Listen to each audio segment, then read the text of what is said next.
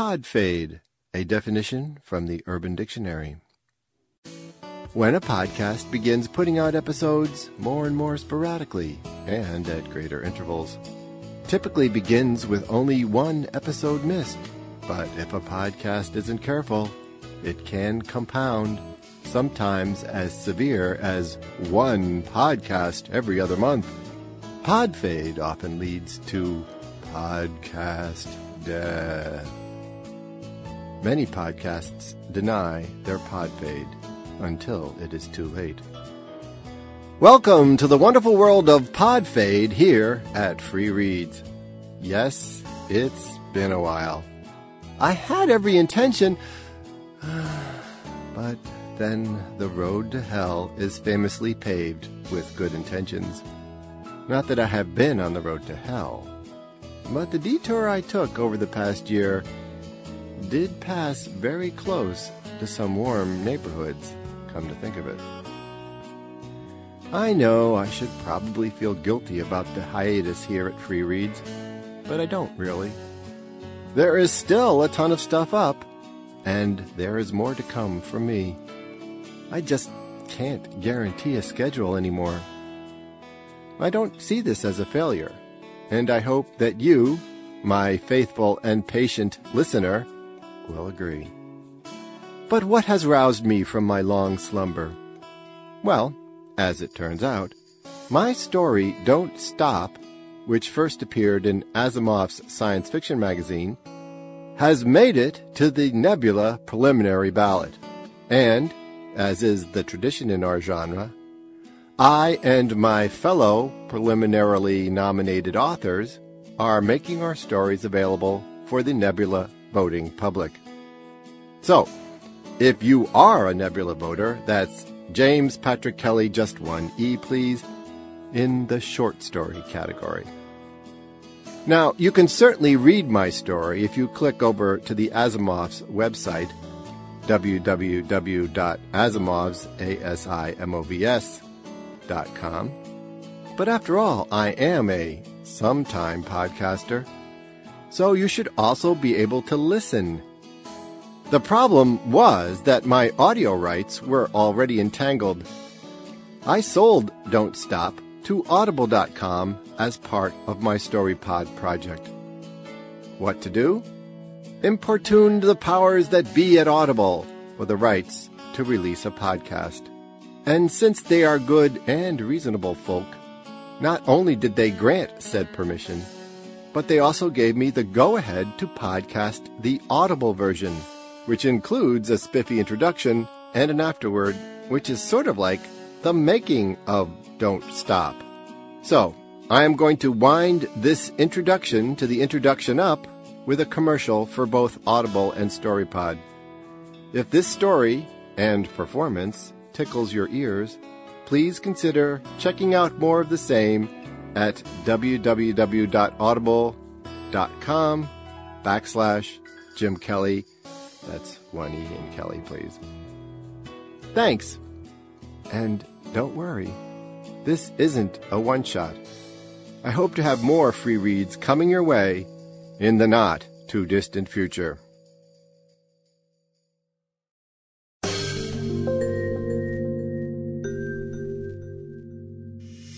This is Jim Kelly.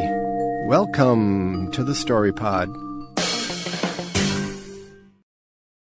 Here's something a little different for the StoryPod.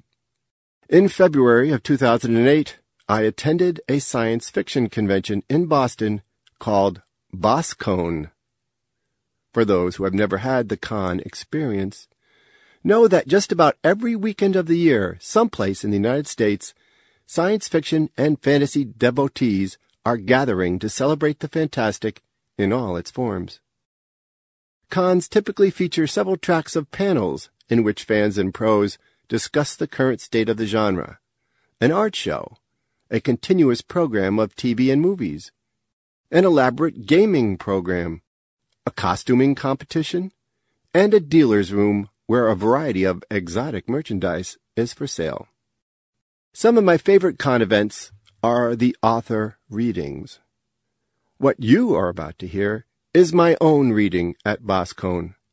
a fantasy about running and ghosts and the price of being different. It's time to get moving, gentle listener, and remember, no matter what strangeness may overtake us, don't stop.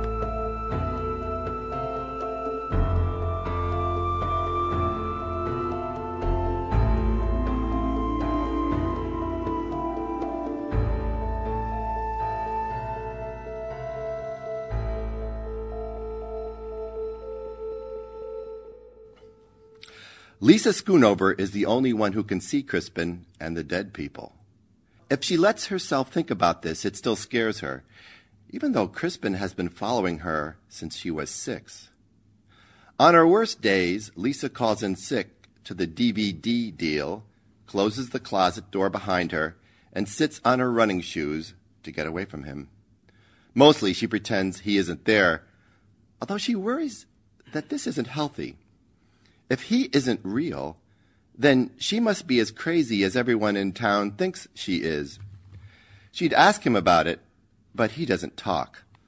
Of course, Crispin isn't someone you would pick out in a crowd, even if you could see him. He has grown up with Lisa and now looks to be about her age, or at least in his late 30s.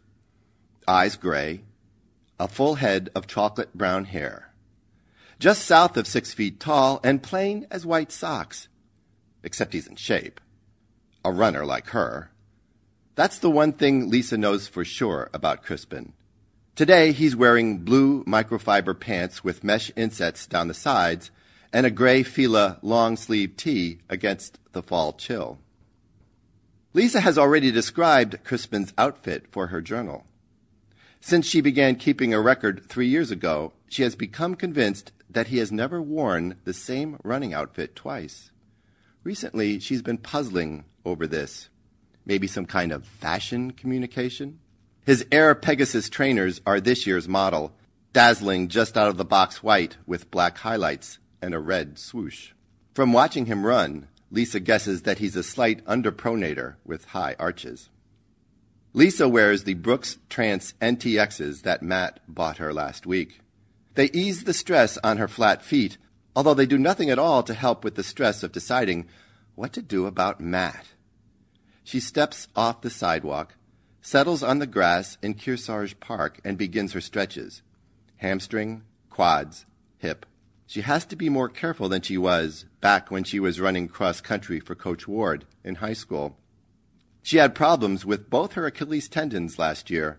Couldn't jog for most of April. Crispin is stretching about a dozen yards away, doing wall push-ups against the Spanish War Monument. Actually, Lisa doesn't know what his name is. When 6-year-old Lisa came home from the hospital, after the car crash that killed her father, she told her mother about the weird boy in gray sweats and black Keds nobody could see. He was following her around, sometimes even into the bathroom. Annette Schoonover would smile and pretend to believe in Crispin for her daughter's sake. He must be Lisa's guardian angel, her mother said, sent by God to watch over her now that Daddy was in heaven. It was the best explanation her mother could come up with. And it was less bother than therapy, although Lisa didn't realize that until years later. To reassure her daughter, her mother had decided that they should give Lisa's guardian angel a name. She thought Crispin was appropriately holy, the name of a famous saint, or maybe one of King Arthur's knights. She wasn't sure. Her mother was often hazy about details after cocktail hour. Lisa believed that Crispin was an angel right through 4th grade, even though he didn't really act the part. He never once glowed with divine glory like the angels in pictures. He certainly didn't have wings. And he would never come into St. Bridget's. He'd lurk just outside the double-arched doors when Lisa and her mother went to Mass on Sunday. You'd think a guardian angel would want to get closer to God. But then, what kind of cruel God would curse a little girl with an angel only she could see? Eventually, Lisa came to envy Crispin out there, drinking in the sweet blue sky, while she was trapped in the flicker of candles and the prayerful gloom and her mother's widowed melancholy. It was soon after that she saw her first dead person. Mrs. Grappelli had lived 3 houses down from the Schoonovers on Bank Street. Lisa tries to run year-round, but bad weather sometimes defeats her best intentions. Running in the rain makes her shoes feel like concrete blocks. She missed this morning's workout because of the storm. But skies are clearing now, and she can dodge any leftover puddles. The late afternoon sun rides her shoulders as she starts along the Squamscott River at an easy 9-minute-mile pace. The change in the weather has brought more than the usual traffic onto the path that the Conservation Commission paved over the old railroad right-of-way. Lisa What's-Her-Name in chartreuse and pink nylon, firm of muscle and purpose, pushing her baby in a stroller. That pop-eyed man who bought the McCrillis's overpriced McMansion. Helen Barone, the girls' soccer coach at Tuck Academy, who was killed by a drunk driver over in Barnstead. Ancient Hiram Foster in tatty sweatpants, rerunning the track meets of his youth. Some little boys who are chasing each other just because it's Tuesday. As she jogs past a pair of high school girls in spandex shorts and halter tops, one of them staggers and then doubles over, as if she's been punched. Alarmed, Lisa turns and jogs in place to see if she's all right. But the girl isn't hurt. She's laughing. "What?" says her companion, giggling. "What?" But Lisa knows they're laughing at her because they're young and sleek and oblivious, and she's 42 and stringy and the town head case who sees far too much, including dead people. Of course, Matt would probably say she's just being paranoid. Matt always sounded so reasonable, even when he was wrong. For instance, he wants her to move in with him, even though he refuses to believe in Crispin. But Lisa knows that Matt cares for her. He's trying to understand, even though he probably never will. Crispin slips past the girls, although of course they have no way of knowing that. He prefers to stay behind her, Crispin does. Doesn't like to catch up. The path ends at the Squamscott Bridge, and she pulls up at the light on Route 23, marking time while she waits for it to change. Her trances pad against the sidewalk, and she takes stock of herself. Her left calf is still a little tight, but it's not a problem. Her cheeks are hot, and she can feel blood shouting in her ears. She breathes deeply against the stretch of her sports bra. She is aroused by today's run. It's been happening a lot lately. Lisa thinks about what it would be like if she were going home to Matt's condo instead of her mother's house. She imagines him inviting her to his bed, their bed. "No, babe," he says. "Don't bother with a shower." She breathes. "I love the way you smell." He breathes. "We'll take one together." His voice is like a feather tickling her ear. "Afterwards." She grins and traces his lips with her forefinger. They kiss, their breath mingling. The buttons of his shirt yield to her touch, and she slides her hand through the hair on his chest. He eases her nylon shorts around her hips.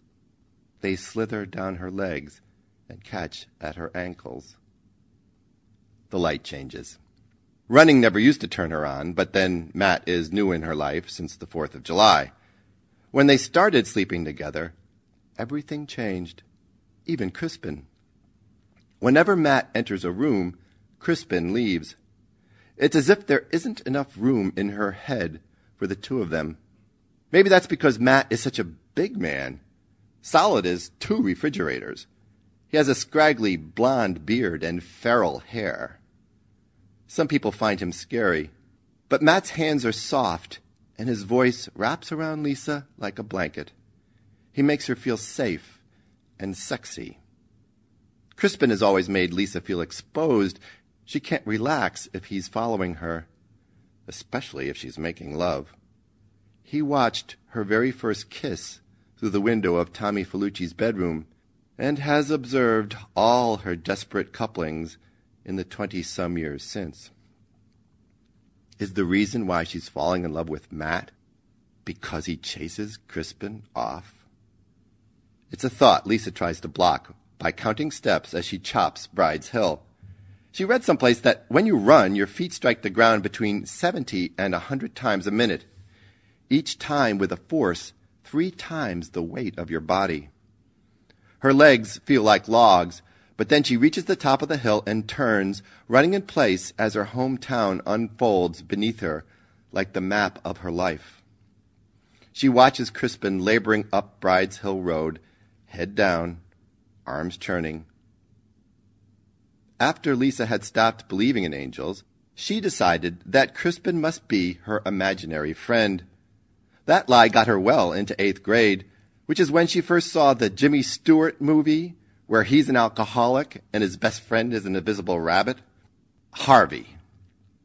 For a while, she liked to pretend that her life was like that movie, although she knew that was another delusion, since Jimmy Stewart was always drunk but never fell down or slurred a single word.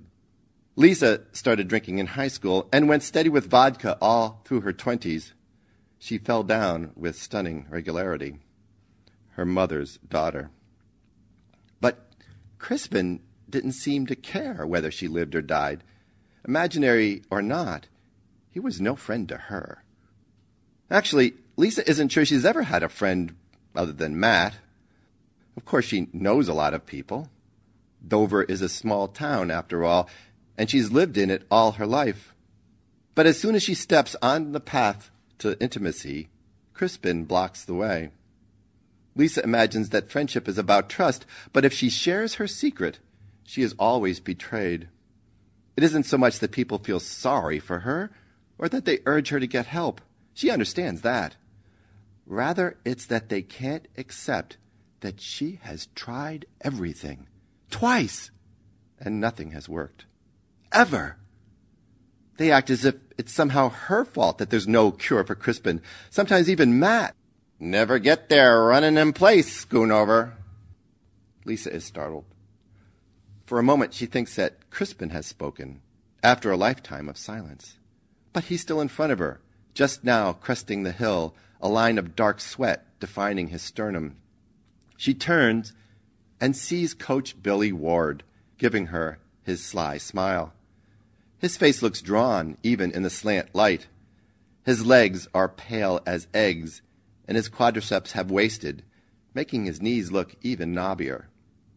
Otherwise, he seems fit enough for a man who died of a heart attack just 6 years ago. He's wearing Reebok Premiers and nylon shorts, and the brown and gold wind shirt of the Memorial High Running Badgers. I'll get there, Lisa says. I just won't set the record. Coach is the only dead person who talks to her. Lisa has never been able to get him to say anything important, although she's still trying. How you feeling, Coach? He shakes his hands loose in front of him as he marks time beside her. You know. Billy Ward was Lisa's track and cross-country coach, and he is one of the only reasons she survived her senior year. He didn't care that kids thought she was weird. All he cared about was that she could run a mile in 5:11. After she graduated, Lisa used to see him all the time around town, but they rarely met on the run. She liked to work out in the morning, and he preferred the afternoons, a habit left over from 3 decades of after-school practice. She has told him several times she's sorry she missed his funeral.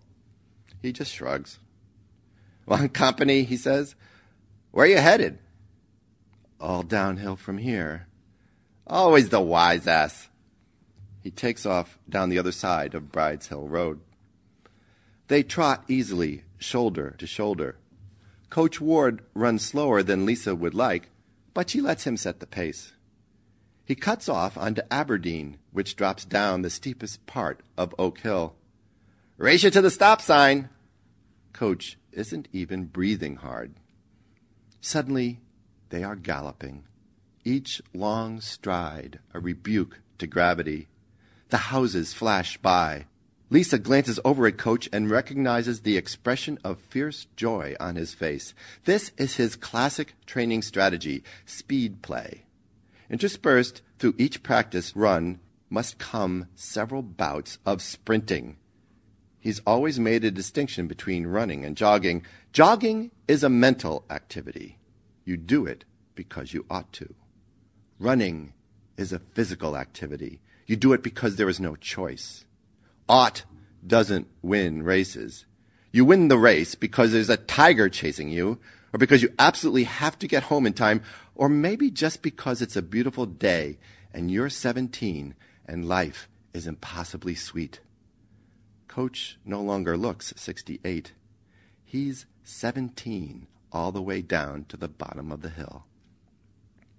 Lisa can feel the bulk of the entire planet in her knees as she slows to the stop sign at Howell. She and Coach arrive at the stop sign together, but he slaps his open hand to it a beat before she does. "Don't stop, Schoonover," he says, bouncing in place, his feet never leaving the sidewalk. "Never stop."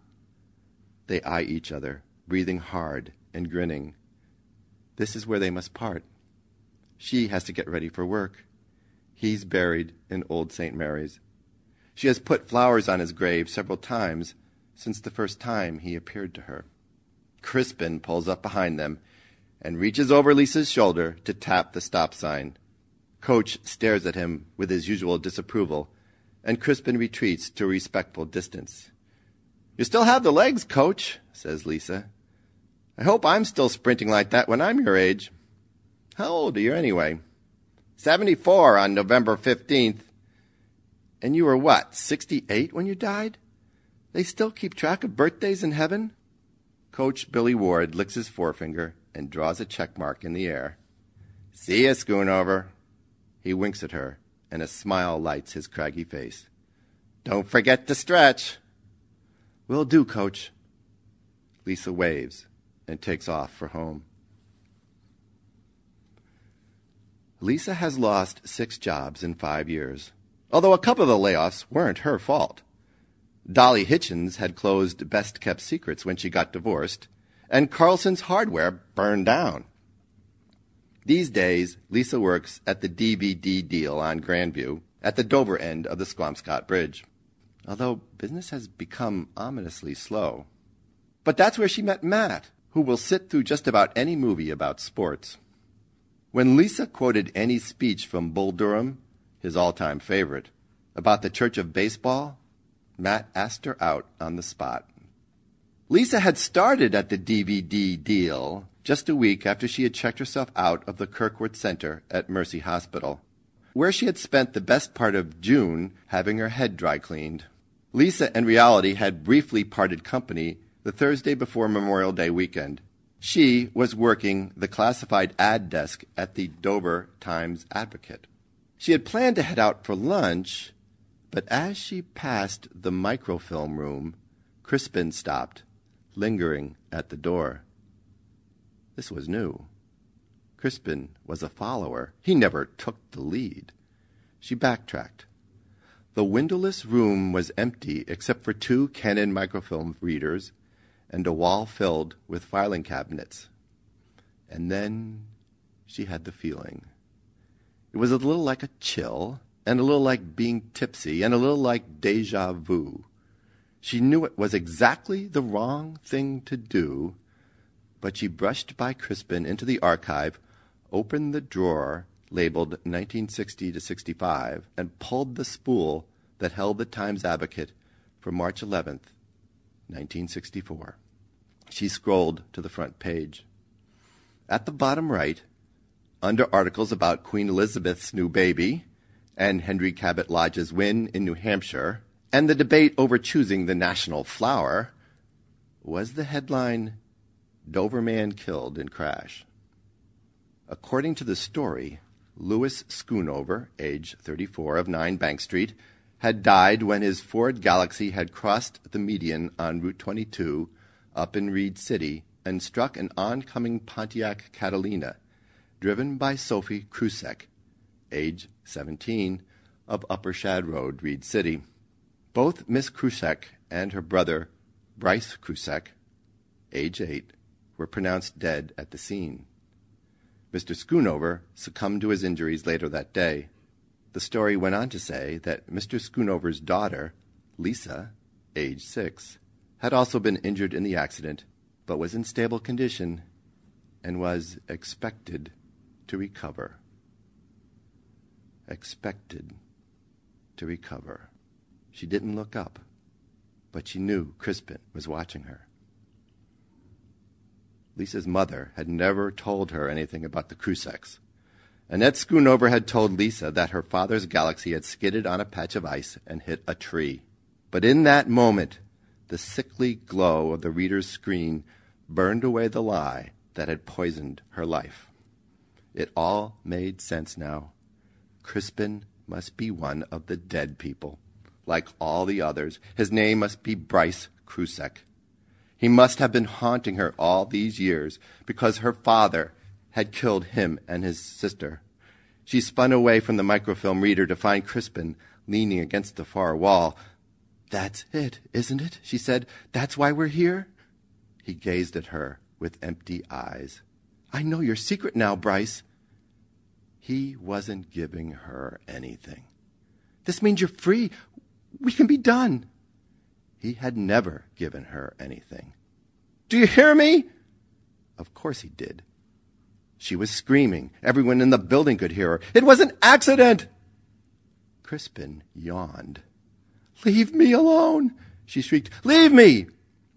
People began to crowd around her, but she couldn't tell which of them were living and which were dead. As she trots toward Howell Junior High, Lisa decides to take the long way home. For some reason, Crispin closes the gap between them until he was only a few steps behind.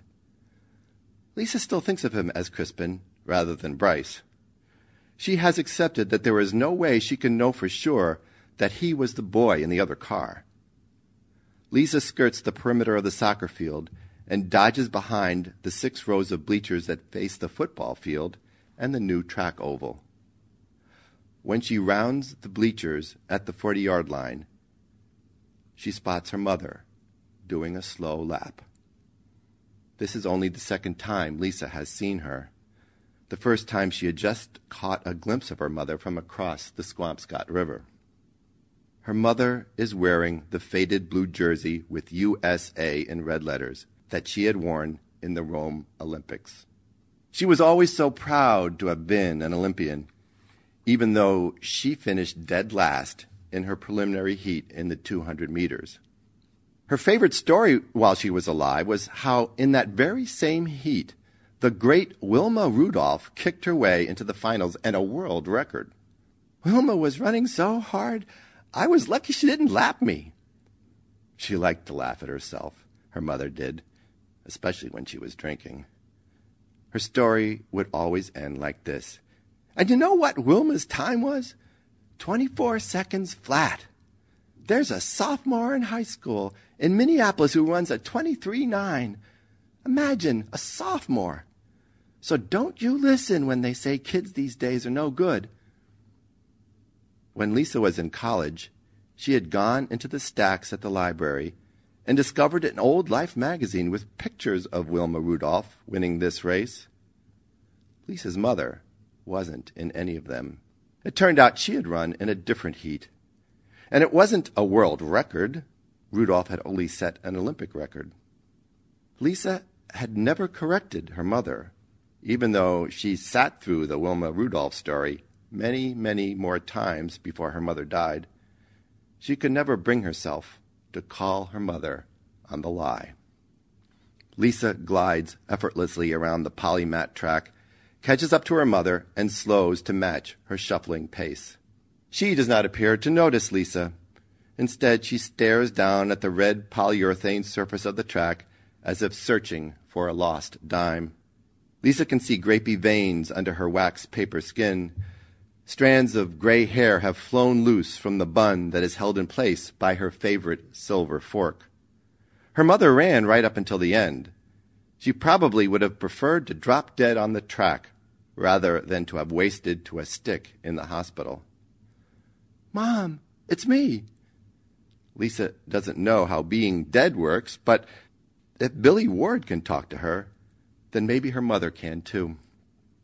Just then, Crispin races past them, gets a lead of maybe 20 feet, and then starts running backwards, facing them.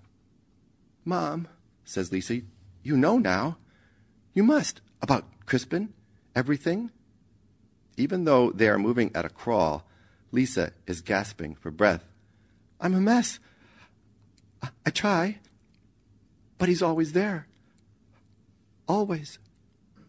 Her mother is making small, moist, rasping sounds as she jogs. Lisa has 1,000 questions, but her entire miserable life seems stuck in her throat. "Ma?" Her mother shakes her head and continues to plod on. Lisa stops then, although this goes against everything her mother has taught her about running. You never stop unless you're hurt or someone needs your help. Stopping means you're not a serious person, that your will is weak, your spirit flawed. Lisa expects that certain rebuke, but her mother has moved on. Annette Schoonover passes Crispin, who now runs in place, studying Lisa. Suddenly, Lisa is on her knees, then on her elbows, then her forehead is pressing against the nubbly surface of the track. Sobs bubble out of her. It isn't fair. Crispin won't go away. The DVD deal will close. Matt will leave. She isn't strong enough. Nobody can help. She'll wind up in Kirkwood again and die in an asylum with Crispin watching. There is a feather tingle at the small of her back, and Lisa jerks upright. Her mother has slogged an entire circuit around the track and come up behind her. Padding in place, she offers Lisa a hand. Lisa reaches for it, but there is nothing for her to hold on to. Her mother shakes her head again and gives her a sad smile. "Don't stop," Annette Schoonover says, and then slides around her daughter and begins another lap. Lisa hauls herself up, though it feels as if there's a St. Bernard on her shoulders. And suddenly the track seems tilted up at a sharp angle. Still, she staggers after her mother. She has it in her mind to catch up to her, but on the curve ahead of Lisa, Annette Schoonover is scattering into the twilight. Her legs are mist, and the blue jersey goes up in smoke and puffs toward the bleachers. The letters U, S, and A are as faint as Lisa's memory of her father, and the silver hair fork is the last gleam of the dying day. And then her mother is gone, and Lisa is alone with Crispin. He watches her come toward him, his expression unreadable as always. As she passes him, she lashes out at his face, her fingers spread and curled. It's a slashing blow that would have raked bloody lines across his cheek. But there is no more to Crispin than there is to Annette Schoonover. You can't touch the dead, Lisa thinks, and they can't touch you. She veers off the track and sprints between the bleachers. Crispin has to hustle to keep up. Lisa finishes the run with a last spurt of speed and breaks the imaginary finish line at the corner of Bank and Coronet. As she bends over to catch her breath, she catches a glimpse of Mrs. Grappelli on the porch of her house, leaning back on her wicker rocking chair. Only now the house belongs to the Silvermans. Mrs. Grappelli, dead for more than 3 decades, looks like one of those mummies you see in old issues of National Geographic. Lisa walks down Bank, drinking in her drowsy neighborhood. Her mother's house, her house now, is 8th on the left, a light blue cape with navy shutters and a center brick chimney. As is her habit, she walks around the house 3 times, cooling down. She brushes her hand across the flat heads of the scarlet sedum and picks a spoon-flowered chrysanthemum and tucks it behind her ear. She notices that Matt has mowed the lawn for her. She climbs the front porch steps 2 at a time and lets the screen door slam in Crispin's face. She pauses in the front hall at the entrance to the living room. The message light on her answering machine is flashing. She presses play. "Hi, sweetie, it's just me," says Matt's voice. Even on the tinny speaker of the answering machine, he sounds steady, someone she could lean on. "I stopped by twice, but you were out. Probably running, since it rained this morning. I mowed your lawn while I was waiting." "Thanks," says Lisa to the machine. "Lisa, I'm worried about you. About us. We've hardly spoken in the last few days. Every time I call, I get your machine. I'm thinking maybe you're screening my calls." He laughs nervously. "I'm sorry, Matt." She did screen 2 of his calls yesterday. "And when I come into the store, all we talk about are the movies. Have I done something wrong? I just want us to be together. I know you're not ready, but with all your stuff." Stuff. Crispin is standing in the entrance to the living room watching her. His hands are braced against the door jambs. The answering machine crackles. It sounds like a cough or a sigh. Then there is a long silence, and Lisa thinks maybe the message is over, except that she doesn't hear a beep. Finally, Matt clears his throat and says, "I love you, Lisa, but I'm not sure now that you love me. And that's important, isn't it? You have to be ready. So, if you want, I can stop." "No," she says, glaring into Crispin's dead eyes. "Don't stop." She gulps air, as if she's running again, only now it's like that flying, out-of-control sprint with Coach Ward down Oak Hill, because there is a tiger chasing her, and she absolutely has to get home. But her mother's house isn't where she belongs. Lisa has no choice. She picks up the phone and dials Matt's number.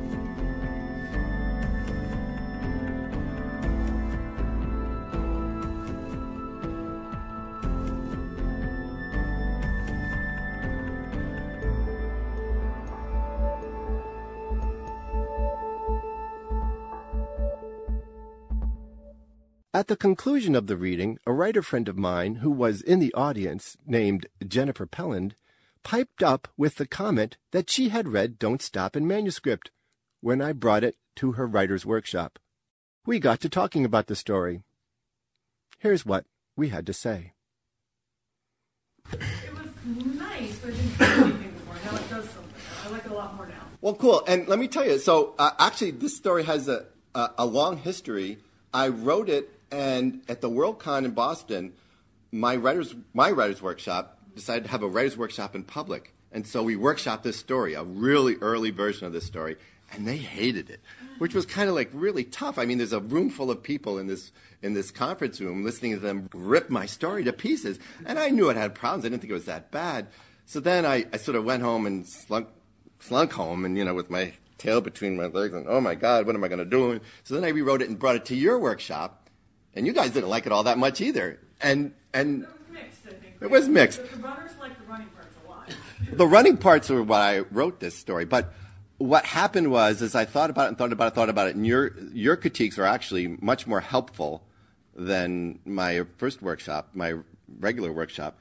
And so what happened was, what's different about the story from the one you saw was the scene with the mom was not in the first one. And the scene where she goes into the microfilm room and realizes who Crispin is wasn't in the first one. Was Matt even in the first one? Sorry. Matt was in the first one, and but the one you saw, Matt was. This is such a sad story.